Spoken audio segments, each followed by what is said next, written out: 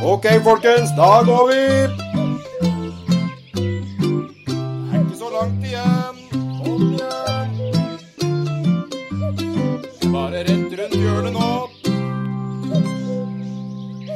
Velkommen til Turpodden. Så da får vi ganske enkelt skal vi ønske velkommen, eller? Ja, velkommen hit til bålet vårt. Det er jo... Det er nesten sånn at dette her burde hete Bålpodden. Bålpodden, ja, det er siste liten da. Nå blir det en lang periode uten. Ja, det er sant. Vi skriver 14. april. Ja. Og i morgen så inntreffer faktisk bålforbudet som gjelder over hele landet. Ja, og det er jo litt viktig å huske på. Det er jo sikkerhetsmessige årsaker, rett og slett. Allerede så er det jo ganske tørt mange steder rundt i landet da. Ja. Det er jo tørt nede i bygdene. Så vi kan jo si det at vi er forsvarlige. Her vi sitter ved kanten av en myr. Det er snø rundt oss. Ja. Og her sitter vi altså et sted hvor vi kan si at det er åpenbart ikke farlig å fyre bål. Det er litt viktig, fordi at det er viktig å ta ansvar. Selv om det er lov til å fyre bål, så må man være ansvaret bevisst. Vi låner bare den skogen, så det er viktig å ikke tenne på hele greia. Ja, det hadde vært veldig trist, for å gå på tur i en nedbrent skog, det er jo ikke like artig da. Nei, jeg synes ikke det er så spennende. Det er det ikke så... Det blir som å gå på tur i ørken. Nei. Ja, det blir det. Ellers takk. Nei, vi sitter jo oppe i lia her, oppafor Flå i Hallingdal. Ja. Litt annet sted enn vi satt sist. Nå sitter vi altså hva heter det? Det er en myr som heter Leikarmyr. Og det jeg håper på er at det kanskje er en orreleik her. Og rett over haugen så har vi faktisk det beryktede Vassfaret, som var så kjent for bjørner før i tida. Ja, og siden sist vi var på tur, så fortalte du om den der bjørnen som var observert, eller du har sett spor etter. Ja, stemmer. Så da gikk jeg inn på, jeg ble så nysgjerrig på hvor det her var, for jeg skjønte ikke helt det når du fortalte meg det. Men så da gikk jeg inn på noe som heter Scandops. Scandops, ja. Ja, det er både en nettside og en app, og der kan man legge inn informasjon hvis man ser store rovdyr.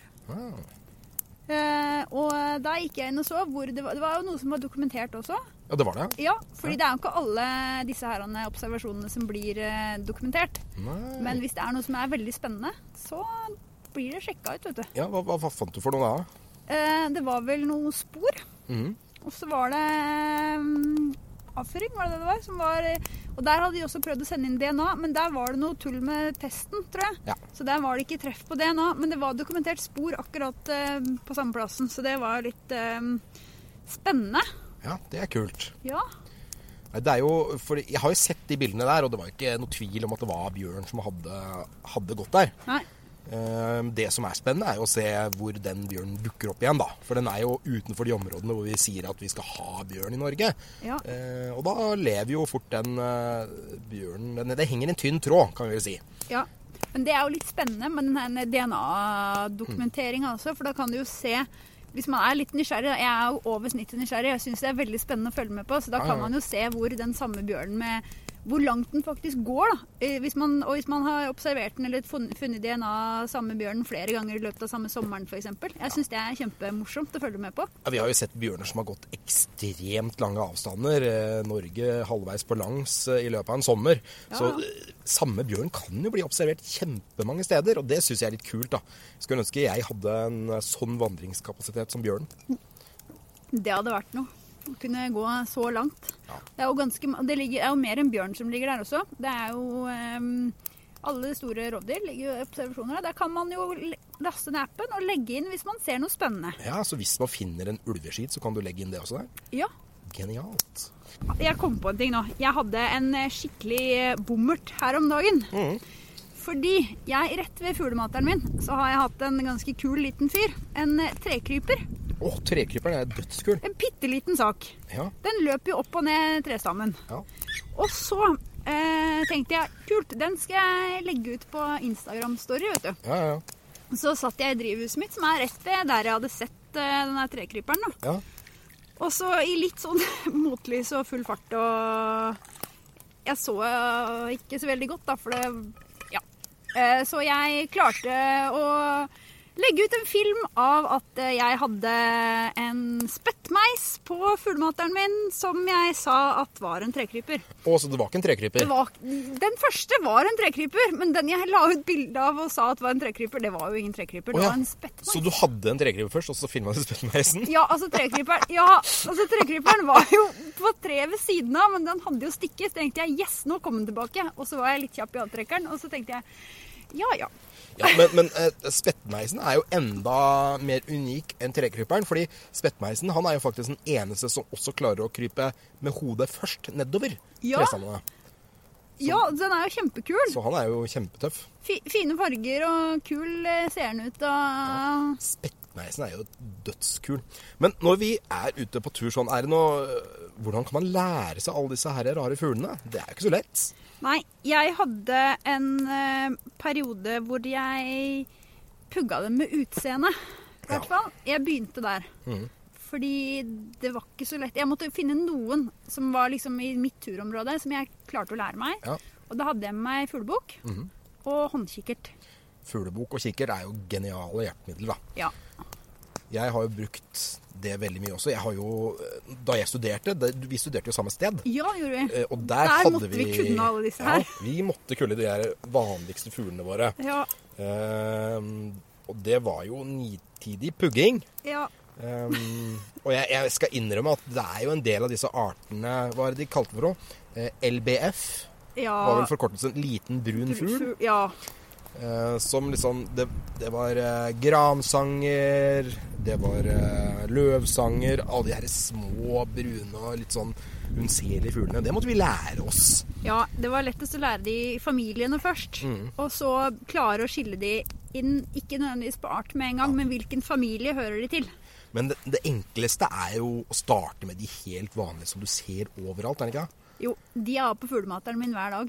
Ja. De er lettest å kunne. De vanligste du får på fuglebrettet, det er jo kjøttmeis, for eksempel. Den kjenner jo de fleste. Ja. Med gule brystet og slipset ned på. Og så har du blåmeisen, som er blå. Den er veldig lett å kjenne igjen. Og så har du jo, på denne tida her, nå er jo bokfinken tilbake for fullt, og synger og holder på. Ja. Den er også ganske lett å kjenne igjen. Og så linæla, selvfølgelig. Ja. Men det er jo de barndomsfuglene. Ja. Å starte med disse her, og så bli vant til å skille de fra hverandre. Og så kanskje utvide repertoaret litt sånn sakte, men sikkert. Ja, og når man begynner å kunne de også, så merker man jo det at det forandrer seg jo litt hvem man har i nærområdet sitt på sesong også. Det gjør det absolutt. Fordi det er jo noen som er fremme på fuglemateren bare på vinteren, og så er det noen som kommer tilbake igjen etter å ha vært på en sydenferie på vinteren, så kommer de tilbake nå. Ja, og nå er det jo veldig mange sånne kule trekkfugler som kommer tilbake. Og jeg har jo en favoritt da, som det dessverre har blitt ganske lite av de siste årene, og det er jo vipa. Vipe, ja. Vipa, den holder seg ofte rundt jorder og sånt nå, og sliter litt med det med at vi har moderne sånn landbruksmaskiner som tar og gruser disse her eggene deres, og kyllingene. Ja. Så de har jo litt trøbbel, disse her vipene, med å klare å tilpasse seg. Men vipa, den er jo kjempekul, for når den kommer tilbake nå og begynner med den her vårdansen sin over jordene, så slår den jo kolbeter og holder på, og så har den en sånn her merkelig sang. Så jeg synes da er det vår, altså, når jeg hører den der.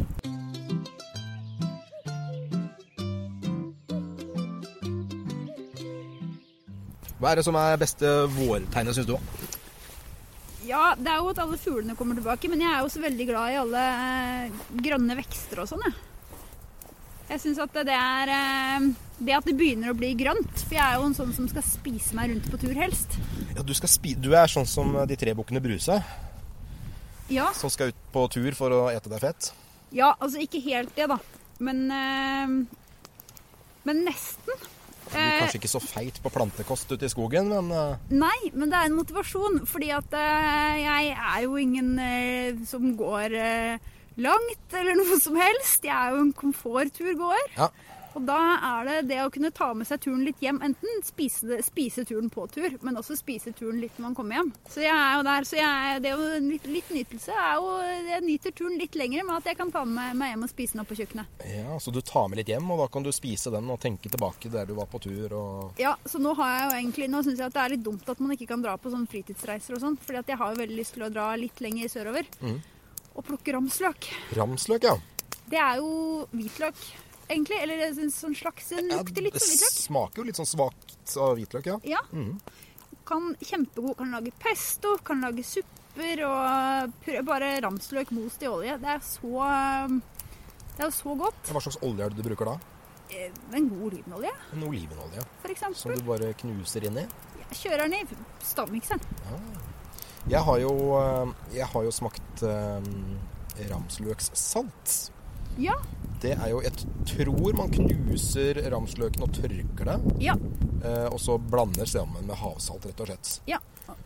Det er kjempegodt å ha til sånn smaksforsterker i matlaging. Ja, spesielt lam og vilt og sånne ting, så er det kjempegodt, altså. Ja, også som salatkrydder. Salatkrydder? Oi, det har jeg ikke prøvd. Og på pasta. Sånn denne krema pastasaus også med sånn ramsløksalt på. Det er jo perfekt. Og så litt parmesan på toppen. Helt perfekt. Det må jeg teste ut, altså. Så det er jo ganske lettvint. Det er faktisk ganske bra turmattips. Ja. Altså, det trenger ikke å være veldig vanskelig. Det kan være litt sånn ramsløksalt, eller tørka ramsløk, pesto, whatever. Og litt pasta, og en liten boks med naturell kremost oppi. Rør det sammen. Fiks ferdig. Men hvordan kjenner du igjen en ramsløk? Hvordan du kjenner igjen en ramsløk? Ja, hvordan vet du at det er ramsløk du har foran deg? Ja. Ramsløk kan jo forveksles med noen andre arter. Det er liljekonvall, for eksempel. Den er ikke så kjekk å spise. Nei, den er skikkelig dårlig å spise, faktisk. Den er ganske giftig. Men den har litt lignende blader, og så har den også hvite blomster. Blomsten ser litt annerledes ut, men den tryggeste måten å sjekke at det er ramsløk, er at hvis du tar bladene, så gnir du litt mellom fingra, og da skal det lukte litt sånn lett hvitløk, altså, eller løk. Lukt på den før du smaker på den, det er bud nummer 1. Ja, eller spør en venn. Spør en venn. Det er også veldig fint å kunne spørre en venn når man plukker ting ute i skogen, hvis man ikke er helt sikker. Og det gjelder jo egentlig alt du driver og plukker for å spise. Om det er sopp eller planter, så skal du være sikker på hva det er du har med deg. Ja, når det kommer til sopp, så er jeg ikke så god på sopp, altså. Nei, jeg er ekstremt feig når det gjelder sopp. Jeg tør rett og slett ikke å plukke sopp for å ete det, for jeg er så dårlig på det. Nei, jeg klarer sånne basic kantarell, traktkantareller, litt sånne ting. Det klarer jeg. Piggsopp bruker å gå bra. Men så er jeg veldig glad i å spørre en venn om hva det er trygt. Men nå ser jeg på hele at nå hører du en kjempespennende fugl. Ja, hører du den, eller? Ja, jeg hører den. Ja. Vet du hva det er? Nei. Den lille, tynne lyden der, jeg vet ikke om det høres på lyden her, men det er altså lyden av en fuglekonge. Ja. Og jeg har jo faktisk med meg et lite hjelpemiddel som jeg synes er veldig kjekt, og det er en bok som rett og slett heter Fuglesang. Ja. Og den boka, den har jo en sånn der avspillingsfunksjon, slik at jeg kan ganske enkelt slå opp. Og da kan jeg jo spille av de ulike lydene, så man kan lære seg lydene. For det er ganske ofte sånn at når du hører fugler, så er det ikke sånn at du nødvendigvis får sett dem.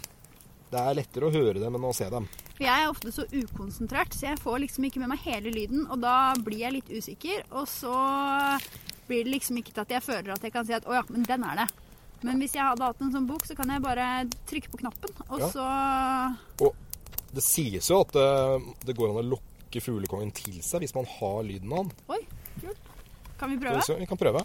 Ja. Skal vi se. Det er lyd nummer 129. Da bare scroller vi opp til den. Skal vi høre hvordan den høres ut? Ja.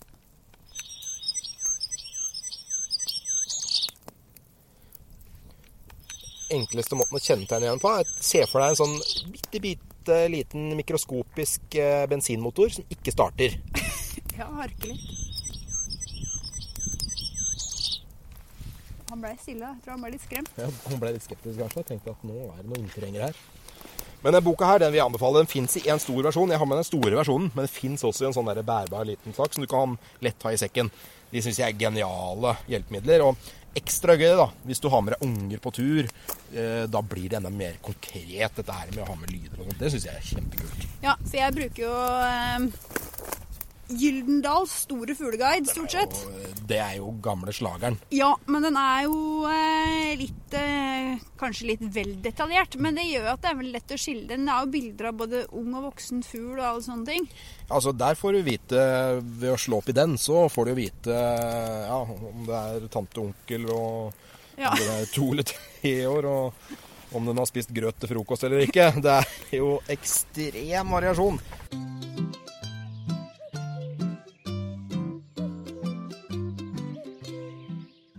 Lære seg fuglesang sånn, det er i hvert fall kjempegøy, synes jeg. Å kjenne igjen det du ser, hører, opplever når du er på tur, det gjør liksom at turen på en måte blir mye artigere for meg. Ja. Men det gjør jo også for min del at det er enda tryggere kanskje å gå på tur. For jeg føler at alt jeg vet og kan litt om, er liksom veldig greit. Fordi alt som er nytt er alltid litt sånn skummelt å prøve. Og det kan jo hende at jeg tenkte litt på det i forhold til den sommeren her sånn. Så kommer det hende at det er mange som skal må tenke litt alternativt på ferien. Og det er ikke sikkert at all inclusive 1 uke i Syden er mulig å gjennomføre. Så da er det bare å gutse og tørre å prøve Norge. Absolutt. Altså, det er jo så utrolig mye fint vi kan oppleve her til lands. Så det er jo bare å hive seg rundt, men det kan jo virke litt sånn skummelt å legge seg ut i telt for første gang ute i skogen. Og da kan det jo være en fordel liksom å kanskje kjenne igjen de lydene du hører. For da kan du ligge der og tenke at der hører jeg en rev som roper, ja. Og der hører jeg noen tunge skritt, det må være elgen. Ja, og litt lenger utover mot slutten av sommerferien, rådyrbukk. Ja. Jeg har klart å skremme meg selv i mørket ganske mange ganger med god hjelp av rådyr. Ja, rådyr, når du går i mørket, så alle lyder blir jo mye, mye høyere. Ja, og rådyr som skriker, huttetu. Ja, det kan høres, jeg synes ofte at det kan høres ut som en eller annen mann som står i peli og kødder med deg. Ja. For det høres liksom, høres ut som en fyr som står der og sier «Wow! Wow!» Ja. Og roper på deg, og det kan være litt ubehagelig hvis du ikke vet hva det her er. Det er bare rådyr som synes at du lukter litt vondt. Ja. Eller som synes at du lager litt mye lyd. Det er litt skummelt. Det er jo 2 grunner til at de lager den lyden. Ja. Ene er jo for å skremme bort og jage bort andre konkurrenter når de skal finne seg damer. Ja. Eller så er det en sånn varselrop som de roper når de blir litt sånn redde. Ja. Da kan du, hvis du for eksempel støkker en gjeng med rådyr og de springer inn i skogen, så er det ofte at de stopper opp og så hører du at det er et sånn rop der inne. Ja. Og det er jo, da roper han liksom og sier til de andre rådyr at bli med, det er noe farlig her. Det er jo, hvis man går på tur litt sånn i nærheten av i lavlandet eller i kulturlandskapet, så er det lett at man blir kjeftet på av noen rådyr også. Ja. Det er jo morsomme dyr å se, og de er jo gjerne tallrike der det er mange av dem. Absolutt. De er jo kjempefine, og de er i hvert fall ikke noe farlige. Nei, de er veldig søte. Det er litt spennende å se. Kanskje vi må ha konkurranse om å ta rådyrbilder i løpet av sommeren? Jeg bor litt dårlig til på akkurat det. Jeg også, så da må vi på tur. Ja, det må vi. Jeg vet jo noen plasser de pleier å sitte, men det blir langs vei da. Jeg føler at det er litt juks. Skal vi ha en regel om å ikke skyte med kamera? Ja, ikke fra bilen liksom. Vi må ut av bilen for å ta bildet. Må ut av veien. Ja, det synes jeg. Ja, men de er veldig fine da, når de er i en sånn grønn eng på sommeren og rådyrgeit med kalv. Det er mye fint å se, mange koselige øyeblikk man kan få se. Ja, rådyr er nydelig. Men hvis du ikke skal på tur i lavlandet, Bjørn Henrik, ja. Første gangen du skulle, hvis du nå aldri hadde vært på tur før, og så skulle du på telttur for første gang, ja. Hvor ville du reist? Hvor jeg ville reist? Ja. Det er jo supervanskelig hvis jeg aldri har vært på telttur før. Ja. Da ville jeg jo sikkert jeg ser for meg at jeg ville ha brukt kanskje sosiale medier, eller i hvert fall søkt på nett etter fjelltur og sett hvor det så pent ut. Ja. Og da ville jeg jo kanskje ha dratt til for eksempel et sted sånn som Rondane eller Jotunheimen. Det er ganske lett tilgjengelige områder. Ja. Som er veldig lettgått og greie for de fleste. I hvert fall for meg da. Ja. Jeg ville begynt enda nærmere hjemme. Ja, ordentlig lokalt. Altså har man aldri... For jeg har nemlig dritet meg ut skikkelig på tur et par ganger. Ja. Ganske mange ganger. Ganske mange ganger. Som for eksempel at jeg har vært på Svalbard en sommer. Og jeg tror ikke at jeg tenkte når jeg pakka. Fordi jeg pakka sommersoveposen min. På Svalbard, ja. Ja, og det var litt kaldt selv inne i telt med sommersovepose men det var vel ikke første turen din? Nei, det var ikke første turen min, men det var sånn typisk sånn pakkefeil. Og hvis man ikke har prøvd det før, så er det jo greit å sove en natt i hagen i telt, da. Ja, eller helt i nærområdet, fordi at det er ikke verre enn at, vet du hva, da kan du pakke sammen og gå hjem. Ja, det er et veldig godt poeng. Hvis du aldri har vært på tur før, når du sier det sånn, så hadde jeg kanskje ikke... Det første jeg hadde gjort, hadde kanskje ikke vært å reise til Rondvannet. Det første hadde vel kanskje vært å prøve ut utstyret i nærområdet hvor jeg bor. Ja. Ta med telt eller hva nå jeg skulle sove i, og dra med det ut til 100 meter fra huset og ligge helt trygt. Og hvis alt gikk i dass, så kunne jeg bare flykte inn til komforten av min egen seng. Ja. Det tror jeg ville begynt der. Ja, det er en veldig fin måte hvis man for eksempel skal introdusere andre for friluftsliv. Så er det ofte en fin sikkerhet i det å føle på det at man har trygghet i nærheten. I det at man kan bryte av og dra hjem hvis det er for kjipt. For da er det lettere å motivere seg selv til at man skal klare den natta. Ja, og også en ting jeg også har gjort er... Jeg har faktisk aldri sovet på DNT-hytte, men jeg har sovet i telt ikke så langt unna, sånn der en kilometer unna bare, på en måte. Fordi at hvis det her liksom blir for grusomt, så går det an å gå dit. Ja.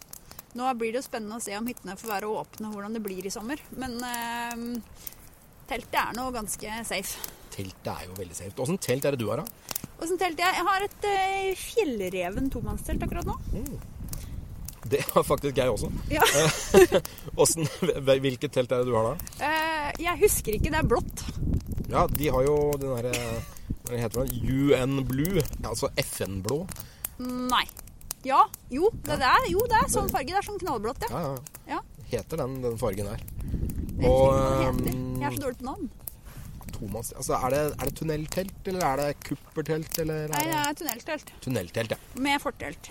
Med fortelt. Veldig lett å sette opp. Jeg har plass til at hundene mine kan sove i forteltet. Og det er akkurat kan det koste på meg litt mer vekt for litt mer plasskomfort hvis jeg skal bruke det over lang tid, men det er helt gjør jobben. Jeg har blitt en skikkelig sucker for kuppertelt, jeg. Ja. Hvorfor det? Altså forskjellen på kuppel og tunneltelt, da, for de som ikke er så veldig vant til å prate om telt. Ja, for å forklare det først, da, så er jo et tunneltelt et lengre telt, hvor alle stengene liksom går i en bue over teltet. Ja. Mens et kuppeltelt, da krysser stengene hverandre og former en kuppel. Ja. Nesten som en iglo.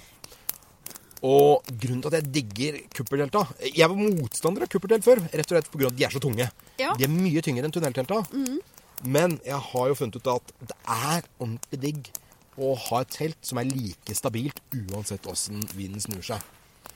Det er genialt. Ja, også for det er jo et poeng faktisk, for jeg vet jo det at det hender at det river litt i duken på tunneltelt. Ja, jeg har ligget i tunneltelt hvor jeg satte det opp i riktig vindretning, og så vinden snudd, og så har jeg våknet opp da med teltduken i fjeset. Ja. Det skjer ikke i et kuppeltelt, i hvert fall ikke et bra kuppeltelt. Nei. Men de er jo tyngre da. Men en annen ting som jeg liker med kuppelteltet er det at når du ligger i et kuppeltelt, så har du utstyret ditt ved siden av deg. Fordi der har du ikke en inngang sånn på en måte ved hodet ditt, på en måte. Du har det på hver side. Har du 2 dører på teltet ditt? Ja, det er på hver side. Ja. En inngang på hver side, og hver side har også hvert sitt fortelt. Så du har liksom en sekk på hver side? Nei, jeg har det ikke sånn. Hvis vi er 2 på tur, så har vi begge sekkene på en side, og så er kjøkkenet på den andre. Det er jo dritsmart, fordi da har du jo kjøkkenet kan stå oppe, spesielt hvis du er flere dager på samme plassen. Ja, det er genialt. Da står det der, helt trygt, ikke i veien for noe, og så har du utstyret innenfor. Det er genialt. Det her er jo ganske smart. Du revolusjonerer jo tankegangen. Det er det. Ja. Så kult. Anbefaler å teste ut det, altså. Ja, må jeg kjøpe nytt telt da. Ja. Og det er jo sikkert mange som skal kjøpe mye nytt utstyr nå i år, fordi jeg ser jo for meg da at nå som så mange skal feriere i Norge, ser ut til å bli nødt til å gjøre det, så det sikkert mange som skal hive seg ut i friluftslivet som ikke har drivet så mye med det før. Og da det jo mye utstyr som må kjøpe, så friluftsutstyr kan bli ganske dyrt. Det blir dritdyrt. Ja. Det når jeg skal kjøpe nytt utstyr, jeg planlegger litt sånn over tid, så jeg ikke kjøper veldig mye nytt på samme året. Altså bare kjøpe sko og sekk, da. Tusenlappene flyr. Ja, det blir fort ekstremt dyrt. Altså når du først har fått interessen, og du vet at dette her noe du skal bruke over tid, så synes jeg også at det greit å bruke litt penger på det, fordi da det også noe du vet at holder. Men trenger det være så dyrt? Nei, det må jo ikke. Nå det jo veldig mye fint i finn.no brukt. Ja, og jeg tenker jo også det at har du en kompis som har vært litt på tur, så kan det hende at kompisen som meg og litt utstyrsfrik, og da har du jo både 2 og 3 sekker. Og da kan det hende at det en som passer der som du kan låne. Eller at man har et ekstra telt som egentlig bare mer som et campingtelt. Da. Men har du aldri prøvd det før, så det jo mye bedre. Og jeg tenker at noe av det som så fantastisk med friluftsliv, jo at det kan være kjempebillig. Det trenger jo ikke å være dyrt og fancy i det hele tatt. Og hvis du ikke har erfaring, så kan det plutselig bli fryktelig dyr erfare og drive og kjøpe nytt utstyr som du ikke har prøvd før.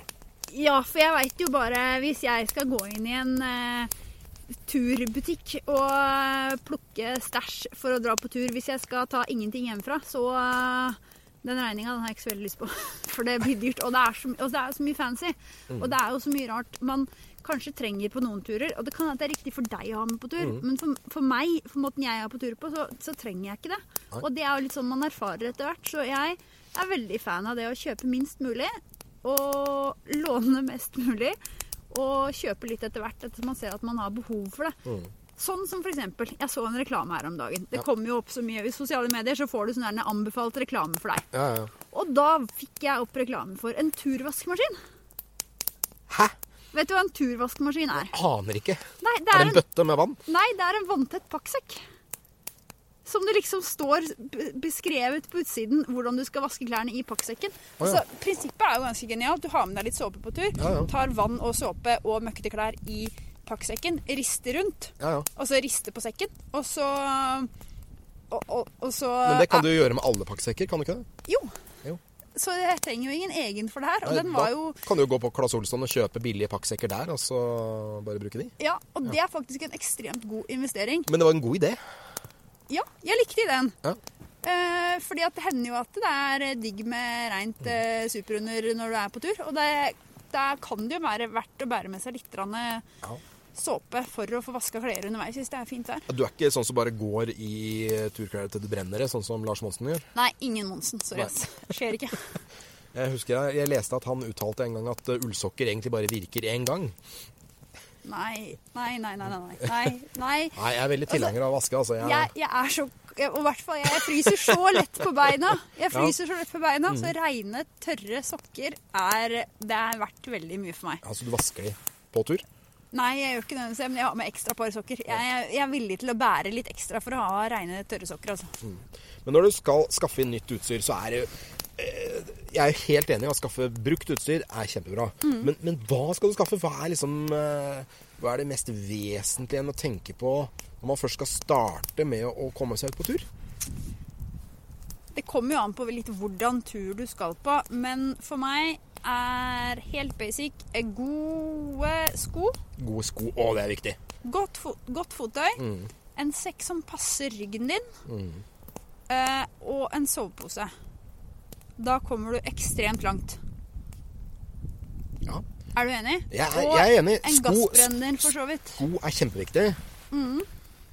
Og en god sekk. Og hva som gode sko og sekker, det veldig vanskelig, for det så individuelt. Og det så mange forskjellige modeller og funksjoner og meninger om dette her, at det eneste anbefalingen jeg kan komme med kom deg ut i butikken og bare prøv.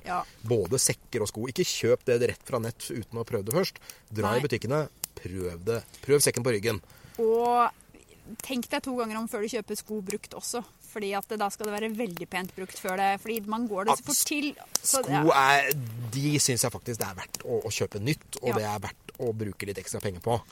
Det helt avgjørende, fordi at hvis du går med sko som ikke passer, så får du gnagsår, får vondt. Det blir ikke samme turopplevelsen helt. Og Jeg tenker at det er viktig hvis man skal ha med små barn på tur også. Investere i ordentlige sko til barn. Ja.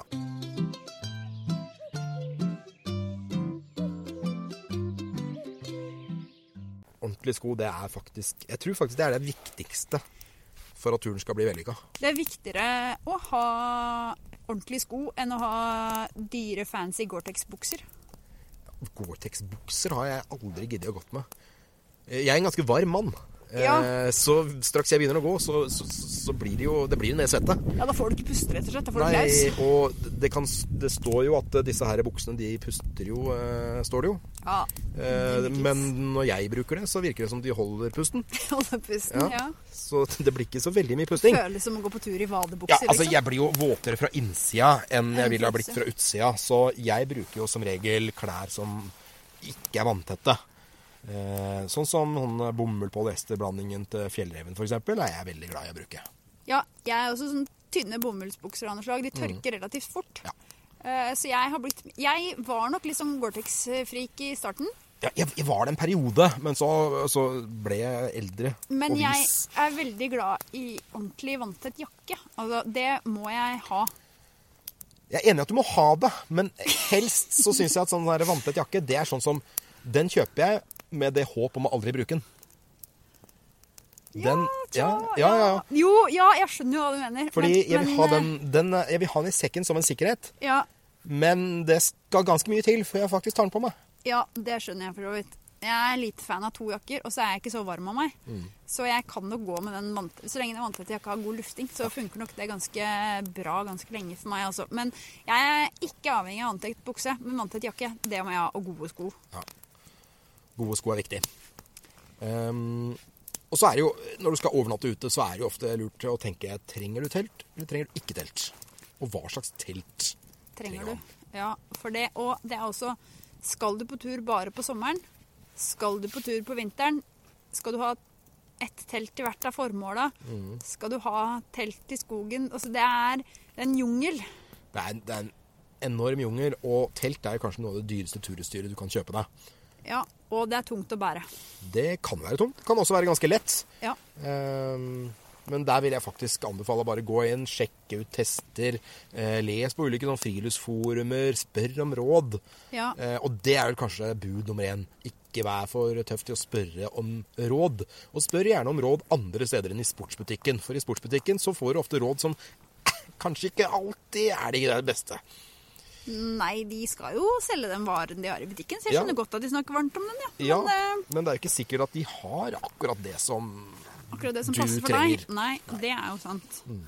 Så det er å være nysgjerrig og lese flere plasser. Jeg vil aldri spontankjøpt hverken sekk, sko eller telt. Nei, jeg bruker god tid på å lese tester, og jeg synes jo det er litt stas, å lese sånne ting. Jeg abonnerer jo på Villmarksliv. Ja. Jeg synes jo det er ganske gøy å lese om tester og utstyr og sånne ting. Ja. For jeg synes det er artig å lese andres erfaringer og tanker rundt det der. Fordi det får jeg mye ut av da, når jeg skal skaffe meg utstyr etterpå. Ja, det er jo veldig nyttige erfaringer. Men jeg har jo også erfart at nettopp det at vi er på tur litt forskjellig. Ja. Så det kan jo hende at et produkt som du ser at der har fått litt dårlig resultat, kan være det perfekte dingsen du trenger på din tur. Ja, og jeg har jo også oppdaget det at de perfekte dingsene, når jeg ser de i et blad, og de virker så sykt bra, så tar jeg dem med på tur, og så viser det at det her var vel kanskje ikke helt midt i blinken. Nei, jeg har hatt dessverre noen spontankjøp som har blitt en tur gadget, og det er jo litt... En ting som jeg for eksempel har skjønt at det er bare tull å ta med seg på tur, ja. Og det er sikkert noen som blir sur på meg nå, men med noen så mener jeg samboeren min, for hun er en sånn som bærer med seg masse vann på tur. Ja. Og det er det rareste jeg ser i Norge. Men jeg har vært en av dem. Jeg hadde en Camelback i sekken. Altså, det er en stor vannpose som du har innerst i ryggen i sekken, med en slange som går ut. Og det er jo veldig kjekt, for du har jo vann der hele tiden. Men du bærer jo også flere kilo ekstra i vann som renner rundt i bekker overalt. Det kommer veldig an på hvor man skal gå. Ja.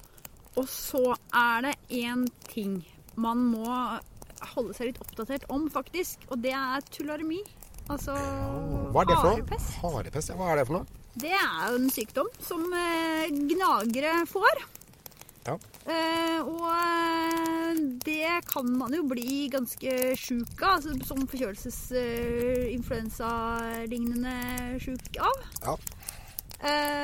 Og det er jo i perioder noen år, når det er mye smågnagere, så er det oftere at det forekommer. Så er det ofte, noen ganger det er litt lokalt. Men det som er problemet når du går i skogen og finner en bekk, så er det ikke alltid at du vet om det ligger en død harepus i den bekken litt lenger opp. Du må ikke tenke så hardt på det. Jeg tenker veldig på det. Så hvis det er områder, for det er tularemi, så nei.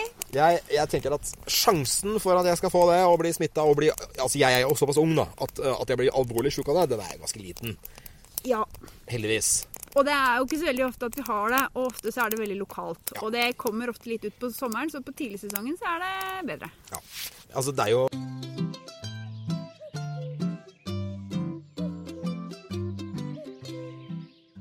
Men det er jo mange ting som kommer ut av sommeren som folk kanskje tenker mer over enn tularemi. En ting veldig mange er veldig redd for, kanskje den tingen som er vanligst å være redd for på tur nå på våren, det er jo hoggormen som har kommet ut. Har du sett noe hoggorm ennå i år? Ja, jeg har sett én. En hoggorm? En hoggorm har jeg sett. Ja. Og jeg synes at det er litt skummelt. Så da kjenner jeg at jeg synes at båndtvang er helt greit. Ja. For jeg er livredd for at hunden min skal få en sånn en i snuta. Ja, men er du redd for ormen i seg selv? Jeg synes den er litt ekkel. Ja, altså siden jeg synes den er ekkel, så er jeg jo sikkert litt redd for den. Da synes jeg synes den er ekkel. Søstera mi, hun er jo hysterisk når det gjelder orm. Okay. Det gjelder egentlig all slags orm. Hun er livredd stålorm også, bare det åmer seg. Så ja, men jeg skjønner jo det. Man skvetter jo med en gang, fordi man ser jo bare noe sånt som kryper i gresset, og så tenker man at hvis man er redd for hoggorm, så tenker man jo at det er hoggorm. Men når det gjelder hoggorm, så er det jo en ting som det er verdt å huske på, så er det jo det at det er vanskelig å bli bitt av en hoggorm. Ja, jeg hører du sier det. Ja, når du kommer gående og tramper, så hører jo som regel hoggormen deg, og så sniker seg i gårde. Og de vil jo helst ikke bite deg. De vil jo helst spare den gifta til når de skal jakte. Ja. Så hoggormen er ikke ute etter å ta deg, heldigvis. Nei, jeg vet jo det. Hoggormen jakter jo ikke på meg. Jeg står jo liksom ikke på menyen på hoggormen, så den vil jo helst, hvis jeg er så heldig å se de da. Ja. Fordi det er jo litt spennende å se de også. Så ligger de jo stort sett og soler seg, og da er de jo veldig glad i å ligge der det er varmt, og vil ikke flytte seg. Ja. Hvis de gidder å ligge der til jeg gått forbi. Jeg synes jo at det er en veldig sånn fin tanke, da. Å tenke liksom at hoggormen kan ligge der og sole seg og sånt. Og hvis du kommer, så vil den helst ikke bite deg. Den vil helst komme seg unna. Og grunnen for at den noen ganger biter hund, er jo fordi at den blir jo redd. Den blir redd innimellom. Og fordi at hunder skal lukte... De undersøker jo ting med å lukte. Ja. Og hvis hunden da setter snuta borti hoggormen, så er det veldig lett å bli bitet i snuta. Og det kan jo være potensielt dødelig for hund, faktisk. Ja, de er jo mye mindre enn oss. Ja. Men for oss mennesker da, så er det jo heldigvis ikke hoggorm noe som er spesielt farlig, med mindre du er allergisk eller det er noe spesielt med deg. Ja. Men det er jo lurt da, å dra til legen likevel og sjekke opp om du skulle bli bitt da. Hvordan vet du at du blir bitt av hoggorm da? Det gjør vondt da vel. Jeg har aldri blitt bitt, og så hovner det vel opp, og så ser du at det den har 2 tenner. Den har 2 tenner? Ja, så du ser vel tannmerker etter de. Ja, og så begynner det å verke. Det svir, verker, og det vil hovne opp og bli liksom blåsvart der hvor det ble bitt. Har du blitt bitt av hoggorm, Bjørn Henrik? Han har prøvd en gang. Og til ormens forsvar, så var det en orm som jeg drev og tukla litt med. Ja. Fordi jeg skulle rett og slett flytte den fra en ganske trafikkert sti. Var det så lurt? Den beit meg i støvelen. Ja, okay. Så det gikk bra det. Ja. Han prøvde å bite. Men han kom seg jo ikke gjennom. Og har du på alt fra fjellstøvler og oppover i sånn høyde, så er det jo ingen fare. Fordi hoggormen det er ikke en stor orm. Nei. Han biter ikke opp i kneet, liksom. Nei, det er jo små greier. Ja. Men ja, det var det nødvendig å flytte den, egentlig? Altså, jeg tenker jo at her er det mange unger som springer, folk som lufter bikkjene sine, akkurat som med deg, at bikkjene kan være borti. Men det var også et sted hvor folk kjører. Og hoggorm som ligger og soler seg, de blir ofte påkjørt. De blir påkjørt, og det er jo faktisk en greie. Ja, og jeg er jo en av de raringene da, som tenker at man skal gi dyra en sjanse, selv om det kanskje er dyr som ikke alle er så glad i. Ja, Men alle fortjener en sjanse. Ja. Også hoggormen, faktisk. Selv hoggormen. Til tross for at jeg ikke liker den, så fortjener den en sjanse. Han fortjener aldri å bli påkjørt, vet du hva. Nei, det gjør han ikke. Yep. Men nå ser jeg at det bålet her, det brenner ut. Og det blir jo siste bålet vårt. For denne sesongen her. For denne sesongen her. Slutt, dessverre. Men vi klarer oss med kaffe på termos, og vi, eller primus. Ja, vi får til å gjøre opp varme på et eller annet vis. Så vi overlever. Så da får vi bare si tusen takk for denne turen. Og så høres vi snart. Vi høres snart. Ok, folkens, da går vi! Det er ikke så langt igjen. Kom igjen!